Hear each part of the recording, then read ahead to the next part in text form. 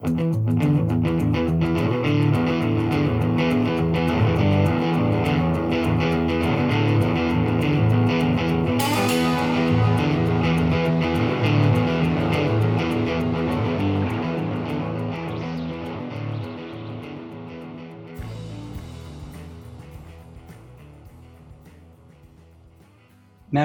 ben Mehmet. Merhabalar, ben Gökhan. Görsel Şehir'in yeni bir bölümüne hoş geldiniz. Hoş geldiniz. Evet, bu bölümde de yine Gökhan'la baş başayız. Aslında zaten son bölümü çektiğimizden de fazla zaman geçmedi. Program yoğun. Gökhan'ı yakaladığımızda hemen bir bölümle halletmeye çalışıyoruz. Evet, ben bu aralar biraz gidiyorum, geliyorum. Sürekli bir yoğunluk var, o yüzden Hem video herhalde fotoğraf çekiyorum. Evet. Önümüzdeki haftayı da atlatınca biraz daha rahatlayacağım diye düşünüyorum. Ha, hayırlısı. Azalsın diyemeyeceğim. Sonuçta rahatlar. Evet, sonuçta yani. sonuç itibariyle ekmeğimizin peşindeyiz Mehmetciğim. Tamam. Gezmeye gitmiyoruz yani. Evet. Bu hafta ne konuşuyoruz? Mood board. Tabii İngilizceden bir kelime. Mood ne demek? Ya ben baktım şimdi aslında hani İngilizce'de bazen kelimeler hani birincil anlamlarından bayağı böyle değiştirilerek kullanılıyor ya. Şimdi mood deyince böyle insanın havası, işte o anki karakteri, işte ne bileyim kendini nasıl hissettiğiyle ilgili falan aslında birincil anlamı. Ama hani bizim mood board diye kullandığımız şey bundan birazcık daha farklı. İşte o kelimeyi bazen böyle çok farklı kullanıyorlar İngilizce'de. Aslında o yüzden birebir yani aslında mood board'un anlamı, hani sen dedin ya, hissiyat, o anki hali, o şeye baktığında hissettirdiği şeyler. Yani evet, ya da o işin sonunda varılmak istenen hissiyat ya da varılmak istenen ne bileyim karakteristiği, havası, onunla alakalı bir ön bilgi sağlamak için kullanılan bir şey. Mood board. Aynen öyle. Şimdi o zaman biz bu mood board'un bir kökenine inelim. Daha dijital keşfolunmadan önce ne yapılıyordu? Mood board var mıydı? Tabii vardı. Bir de yani mood board'un biraz daha farklı versiyonunu aslında sinemacılar da çok kullanıyorlar, değil mi? Onlarda da projeden projeye değişiyor belki ama bütün sahnelerin çizildiği, tek tek açılarının vesairelerin belirtildiği tablolar var. Bunda özellikle bildiğim kadarıyla reklam işlerinde çok daha fazla yapılıyor. Bu tabii sinemada daha fazla sahne olduğu için belki bunu yönetmek mümkün değil ama reklam işlerinde, reklamda kullanılacak olan bütün sahnelerin tek tek açılarıyla beraber olduğu bir tablo oluyor orada asıl olarak ve hani devamlılığı takip etmek ya da işin hangi bölüm bir şey atlanmamasını sağlamak için de oradan takip ediyorlar. Dolayısıyla mood board çok eskiden de kullanılıyor. Modacı fotoğrafçıları çok kullanılıyor. Eskiden zannediyorum bu mantar panolara polaroidlerle yapılıyordu. Polaroidleri asıyorlardı. Dergilerden kesip yaptıkları işleri, beğendikleri işleri asıyorlardı. Daha doğrusu o çekimde de o havayı vermek istiyorlarsa. Bu şekilde aslında mantar pano oluşturuluyordu. Onlara da bölümler yapıyorlarmış. İşte aksesuarlar şöyle olacak. Aksesuar kısmı, kıyafet kısmı, sonra da görsellerin olduğu kısımlar. Yani nasıl bir hava verilmek isteniyorsa. Tabii dijital zamana gelince bu iş biraz şekil değiştirdi. Yani mantığı aynı ama kullandığı enstrümanlar değişti tabii haliyle. Aslında temel sebebini bir önce konuşalım. Niye böyle bir şeye ihtiyaç duyuyor? Niye böyle bir şey? Doğru. Herkes. Oradan başlayalım. Yani niye bunu yapıyor insanlar? Çünkü şimdi bizim işimiz son derece göreceli bir iş.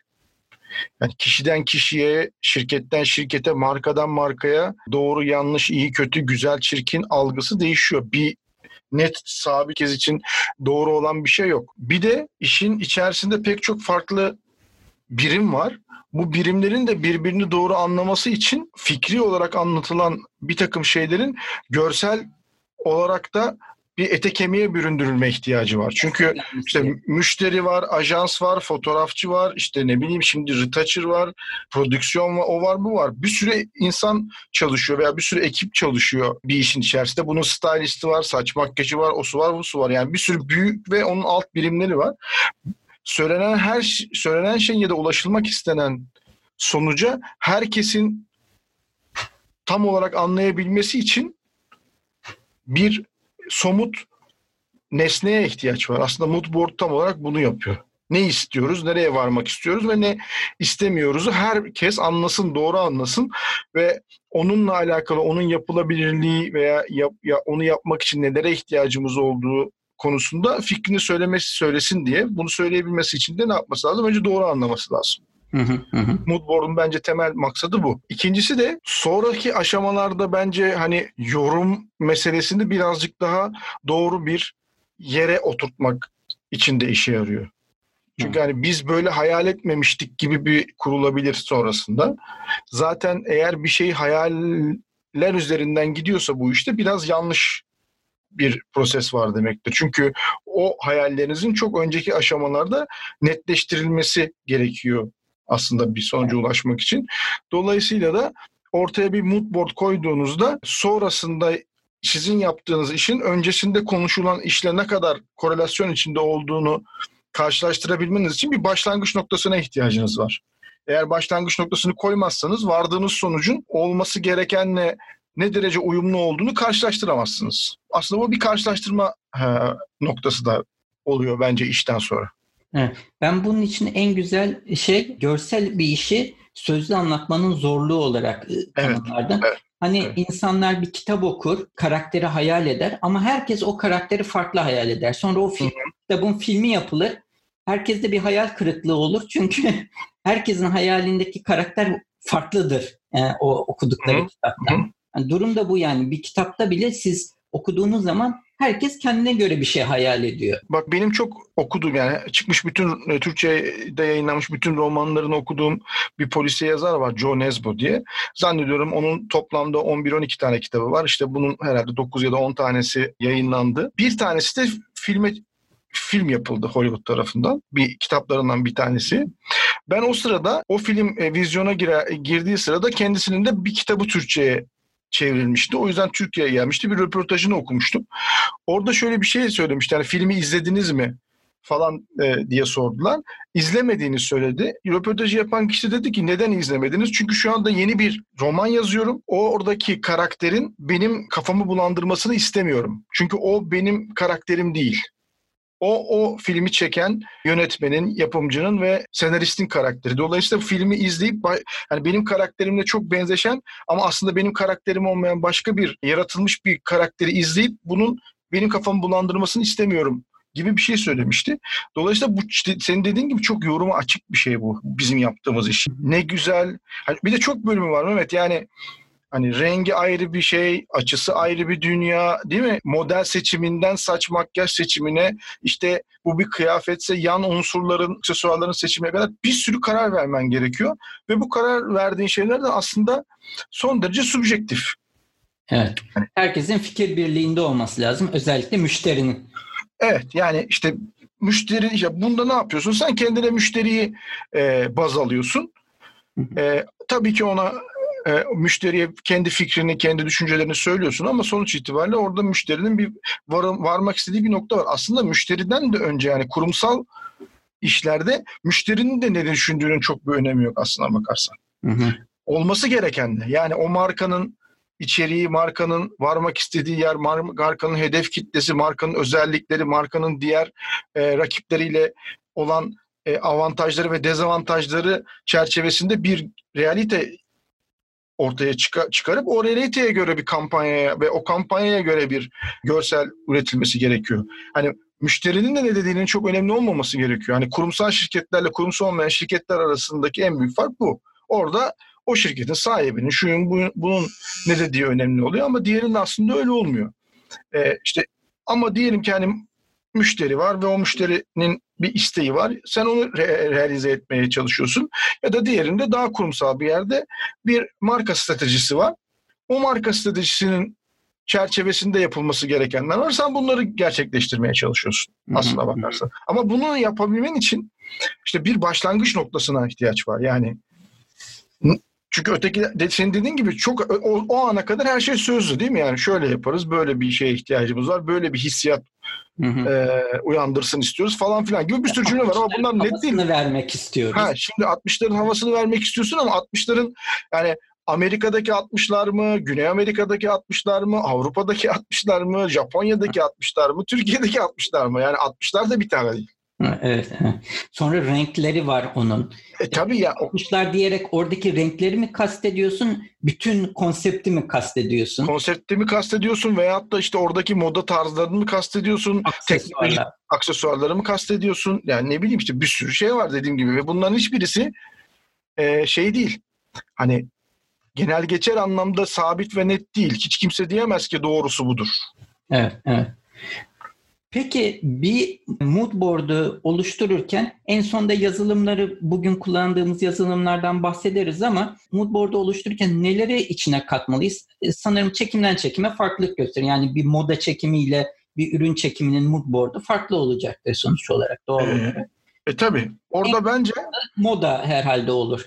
Evet. Ya orada mood board'un içerisinde kaç parça iş olacağı, işin içerisinde kaç ayrı ekibin çalıştığıyla biraz paralel. Şimdi bir moda çekimi yapıyorsan, şimdi orada bir fotoğrafçı var, styling var, bir saç makyaj ekibi var. Efendime söyleyeyim, bir retouch tarafı var. İşte bütün bunların kendi alanlarıyla alakalı meseleyi daha net anlayabilmesi için örnekler teşkil içinde yer alması gerekiyor. Ama ürün çekimi dersen bunların orada saç makyaja ihtiyacı yok. İşte ne bileyim styling'e ihtiyacı yok. Ama styling şöyle değişebilir orada. Hani sen o ürünü bir şeyin içine koyacaksan, bir kullanacaksan onunla alakalı bir stil meselesi ortaya çıkabilir. O zaman da onu yapacak kimse, onun işi doğru anlamasını sağlamak için bir görsel altyapı oluşturulabilir. Evet. Hakim renkler belirtilebilir. Yani bir mood board'un içine bakacak olursak bir moda çekiminde ilk olarak hakim renkler, kullanılacak elbiseler, bunları ayrı ayrı hepsini bir panoda göstermek lazım. Modeller. Evet. Modellerin stilleri, yani Avrupa'ya görünümlü mü olacaklar, daha otantik görünümlü mü olacaklar? Şimdi bunlar hep değişken şeyler. Sizin bu ürünü hangi pazara sunacağınıza kadar değişebilir bu iş. Yani ne bileyim, Orta Doğu pazarında daha Avrupalı görünümlü modellerle gitmek de sizin stratejiniz olabilir. Orta Doğu pazarında daha Orta Doğulu modellerle gitmek de bir stratejiniz olabilir. İşte bunu bilmeniz gerekiyor ama yani hangisini niye yaptığınızı bilmeniz lazım ki orada bu tercihi yapabilirsiniz. İçinizde, önünüzde bir sürü tercih var. Çeşitli sebeplerden kaynaklı. Evet. Sonra saç makyajı seçiyorsun. Aksesuarları seçiyorsun ve bunların hepsi için ayrı ayrı aslında panolar oluşturuyorsun. Panolar oluşturuyorsun ve bu panoları o işi yapacak olan kişilere ulaştırıyorsun. Tabii ki bu işleri onaylayacak olan kişilere de ulaştırıyorsun ve oralarda ayakları yere basan bir şekilde belli konsensuslara varmaya çalışıyorsun. Yani biz burada bunu yapacağız, burada bunu yapacağız, burada bunu yapacağız ya da biz burada bunlardan uzak duracağız. Burada bunlardan uzak duracağız. Burada da bunlardan uzak duracağız. Tabii burada bir tane daha parametre var, o da bütçe. Evet. Bir de sen bunları o bütçenin içerisinde yapıyor olman lazım. Dolayısıyla o da sana şunu söyler, hani senin bunu yapmaya paran var mı ya da yok mu? Evet. Aynen öyle. Peki bir sonraki aşama, mood board'umuzun içeriğine karar verdik. Kimlere ulaştıracağımıza söyledik. Peki bugün biz hangi yazılımları kullanıyoruz? Mood board'a koyacağımız şeyleri nereden buluyoruz? Benim bildiğim en bu konudaki şey Pinterest. Evet. Biz de çoğu zaman oradan buluyoruz. Pinterest oradan buluyoruz, orayı kullanıyoruz. Orayı kullanıyoruz. Evet. Onun yapısı da birazcık buna müsait, yani kendine ait ayrı alt boardlar oluşturabiliyorsun. Orada oluşturduğun şeylerin içine o görselleri atabiliyorsun. Sonra onları paylaşabiliyorsun. Orada bir account'un var, orada bir hesabın var. Onu komple paylaşabilirsin. Belli bir kısmını paylaşabilirsin. Birileriyle arkadaş olabilirsin falan filan. Pinterest şu anda herhalde çoğu insan onu kullanıyordur. Evet. Ama onun dışında sen bunu Google'dan arayıp da bulabilirsin. Evet. Yani oradan bulup aslında Pinterest'in içine de atabilirsin. Atabilirsin veya herhangi bir yerdeki bir görseli kendi Pinterest'in içine de atabilirsin. Çünkü bir şeyi oraya yüklemeye de izin veriyor. Evet. Onları tabii gizli yapabiliyorsun. Herkesin görebileceği ya da bazı insanların görebileceği şekilde de organize edebiliyorsun orada hazırladığın boardları. Dolayısıyla Pinterest şu anda herhalde bu konudaki en unsur. Ama çoğunlukla benim gördüğüm mesela orada hazırlasalar bile onları yazdırıp çıkış alıp gene şeye götürme huyu da var. İşleri de var. Evet. Orada bir yere asma, çıkışları alma. Çünkü A4'e renkli baskı alıp kötü de olsa asma şeyi var. Evet, var. Kültürden kalan ya da devam eden bir kültür o aslında. Ya belki de pratik yani. Şimdi o saatte 2'de 1'de açıp kapatıp oraya bakmak da zor Evet. olabilir. Orada yapıştırılmış bir evet. bantla yapıştırmış orada durunca herkesin gözünün önünde duran bir şey oluyor. Aynen öyle. Dolayısıyla daha çok herhalde bu mailleşme ve o karar alma aşamalarında şeyle gidiliyor. İşte daha dijital kaynaklarla gidiliyor. Tabii Instagram'da şimdi bunun şeyi olabilir, bir unsuru olabilir falan. Evet. Ama çekim gününe gelindiğinde onların bir çıkışı alınıp... Bedava tool'lar da var aslında. Böyle Canva var mesela, bağlantısını paylaşırım. Orada da işte görselleri birleştirip daha derli toplu bir PDF veya da bir görsel haline getirip daha sonra çıktı almana veya da direkt tek bir dosya olarak göndermene imkan veren toplum da var.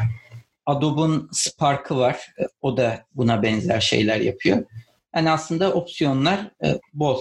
Ya muhtemelen işte böyle araştırsam o işi yapacak bir sürü tabii. şey İstesen çıkar. Photoshop'ta da sen yan yana hepsini koy. Evet. Aynen öyle yani, o da şey. Aslına bakarsan hani işte Shutterstone falan filan, o Lightbox dediğimiz şeyleri var ya, o da aslına bakarsan bir nevi aynı işlemi görebiliyor. Bazen de onu kullanıyoruz. Hani mesela eğer işin içerisinde stok sitesinden alınacak bir unsur varsa da o zaman da onu kullanıyorsun. Orada hazırladığın o board'u atıyorsun kim karar verecekse. O da diyor ki şunları alalım, bunları almayalım. İşte o da aslında bir mood board. Moda işlerinde çoğunlukla var, reklam işlerinde çoğunlukla var ama daha alt segmentteki işlerde çok görmüyoruz, kullanılmıyor. Benim tavsiyem özellikle şudur. Şu da mesela buna giden bir yöntem. Hani biz de yapıyoruz ya. Şunu sormak da aslına bakarsanız o mood board'u oluşturmaya giden yollarda bir yöntem. Mesela birisi bana hani biz bir çekimi daha önce yaptırdık ama beğenmedik dediklerinde ben şeyi mutlaka sorarım mesela. Hani beğenmeme sebebiniz neydi? Veya o beğenmediğiniz fotoğrafları görebilir miyiz biz? Orada yani beğenmedik diyor ama hani gerçekten neyi beğenmediğinin farkında mı? Biliyor mu? Yani şimdi beğenmedik demek kolay da yani niye beğenmediğini açıklayamıyorsa orada bir sıkıntı vardır. Ya da o fotoğrafı sana yollarsa sen hani bir şey göremezsen ya da o bütçe çerçevesinde yapılmış işi doğru bulursan, o zaman müşteri başka bir şeylerden başka sebeplerden dolayı mutlu değil belki ama onu oraya yoruyor. Hani bunu sormak lazım. Veyahut da şunu her zaman sorarım. Örnek fotoğraf var mı sizin beğendiğiniz? Şimdi hani telefon açıp şöyle bir işimiz var dediklerinde hani genelde şeyi soruyoruz, biliyorsun. Sizin beğendiğiniz örnekler var mı? Bunlar işte hep o mood board da giden yollarda kullandığımız farklı yöntemler. Dediğimiz gibi biz hani mümkün olduğu kadar işin görsel bir zemine bastırırsanız, oturtursanız sonrasında size gelebilecek olan biz böyle düşünmemiştik ya da biz böyle hayal etmemiştik şeklindeki yorumları önlemek daha mümkün moodboard'da. Evet. Aynen öyle. Yani iş ufak bütçeli bile olsa en azından 5-10 kare gösterip biz bu tarzda çekmeyi hedefliyoruz bile demek kendinizi biraz daha güvenceye almanızı sağlar. Sonradan başkalarına biz onlarla çektik ama beğenmedik. Aslında belki çok mükemmel kare çektiniz. Sadece onun hayalindeki veya da umduğu kareler değildi. Senin belirttiğin gibi Instagram'da bir yerde bir şeyler gördü. Aslında öyle bir şeyler bekliyor ama bunu birbirlerine açıklayamadıkları için o fotoğraflar kötü oldu onun nezdinde. Şu da oluyor, evet, yani Instagram'da görüyor ama onu yapacak parası yok. Evet, aynen. Bir de öyle bir şey var yani. Hani şimdi onu da anlamak için moodboard aslında. İstediğin zaman sana öyle kareler yolluyor ki diyorsun ki yani ben mesela bunu sorduğumu biliyorum yani, tamam bunu yaparız da sizin bunu yapacak bütçeniz var mı? Bu çok ucuz değil, bir şey değil dediğimi biliyorum ben mesela. Yani şimdi burada biz de hep söylüyoruz işte bir şeyleri talep ederken ki kafa yapısıyla onları bütçelerken ki kafa yapısı arasında çok ciddi farklar oluyor. Yani bir şeyi seviyorsun, beğeniyorsun ama hani onun yapılması için senin ödemen gereken bütçeye hazır mısın? Bunu da anlamak için moodboard önemli bir şey. Tamam, o zaman bu hafta sanırım moodboard konusuna genel kapsamı içinde elimizden geldiğince açıklamaya çalıştık. Evet, yani çok kompleks bir konu değil ama hani kullanmak önemli. Kullanmanın faydası var. Dediğimiz gibi zaten belli bir büyüklüğün üzerindeki işlerin içinde mutlaka oluyor moodboard. Ama küçük işlerde de direkt böyle bir şey hazırlayıp göndermeseniz bile müşterinin neden bahsettiğini anlamaya yönelik bir iki tane soruyla aslında kafanızda bir moodboard oluşturabilirsiniz. Kullanmakta fayda var. Bizden söylemesi, artık gerisi siz bilirsiniz. Evet. Sorunuz olsa bize e-posta ve diğer kanallardan ulaşabilirsiniz. Gelecek hafta görüşmek dileklerimizle o zaman. Görüşmek üzere. Kendinize iyi bakın. Görsel şehirle ilgili tüm yorumlarınızı görselsehir@diapolisimages.com adresine gönderebilirsiniz. Bölümlerimizi akıllı telefonlarınızdan Apple Podcast, Google Podcast, Spotify ve diğer podcast uygulamaları üzerinden dinleyebileceğiniz gibi bilgisayarınızda web browserınızdan diapolisimages.com adresine gidip Görsel Seyir bölümüne girdiğiniz takdirde bölümlerinizi buradan takip edebilirsiniz. Bunun dışında Facebook üzerinde Görsel Şehir isminde bir tartışma grubumuz var. Bu tartışma grubunda görsel dünya ile ilgili merak ettiğiniz haberleri bulabilirsiniz. Bulduğumuz ilginç haberleri zaman zaman bu grup üzerinden de paylaşıyoruz. Bu gruba üye olmanızı öneririz.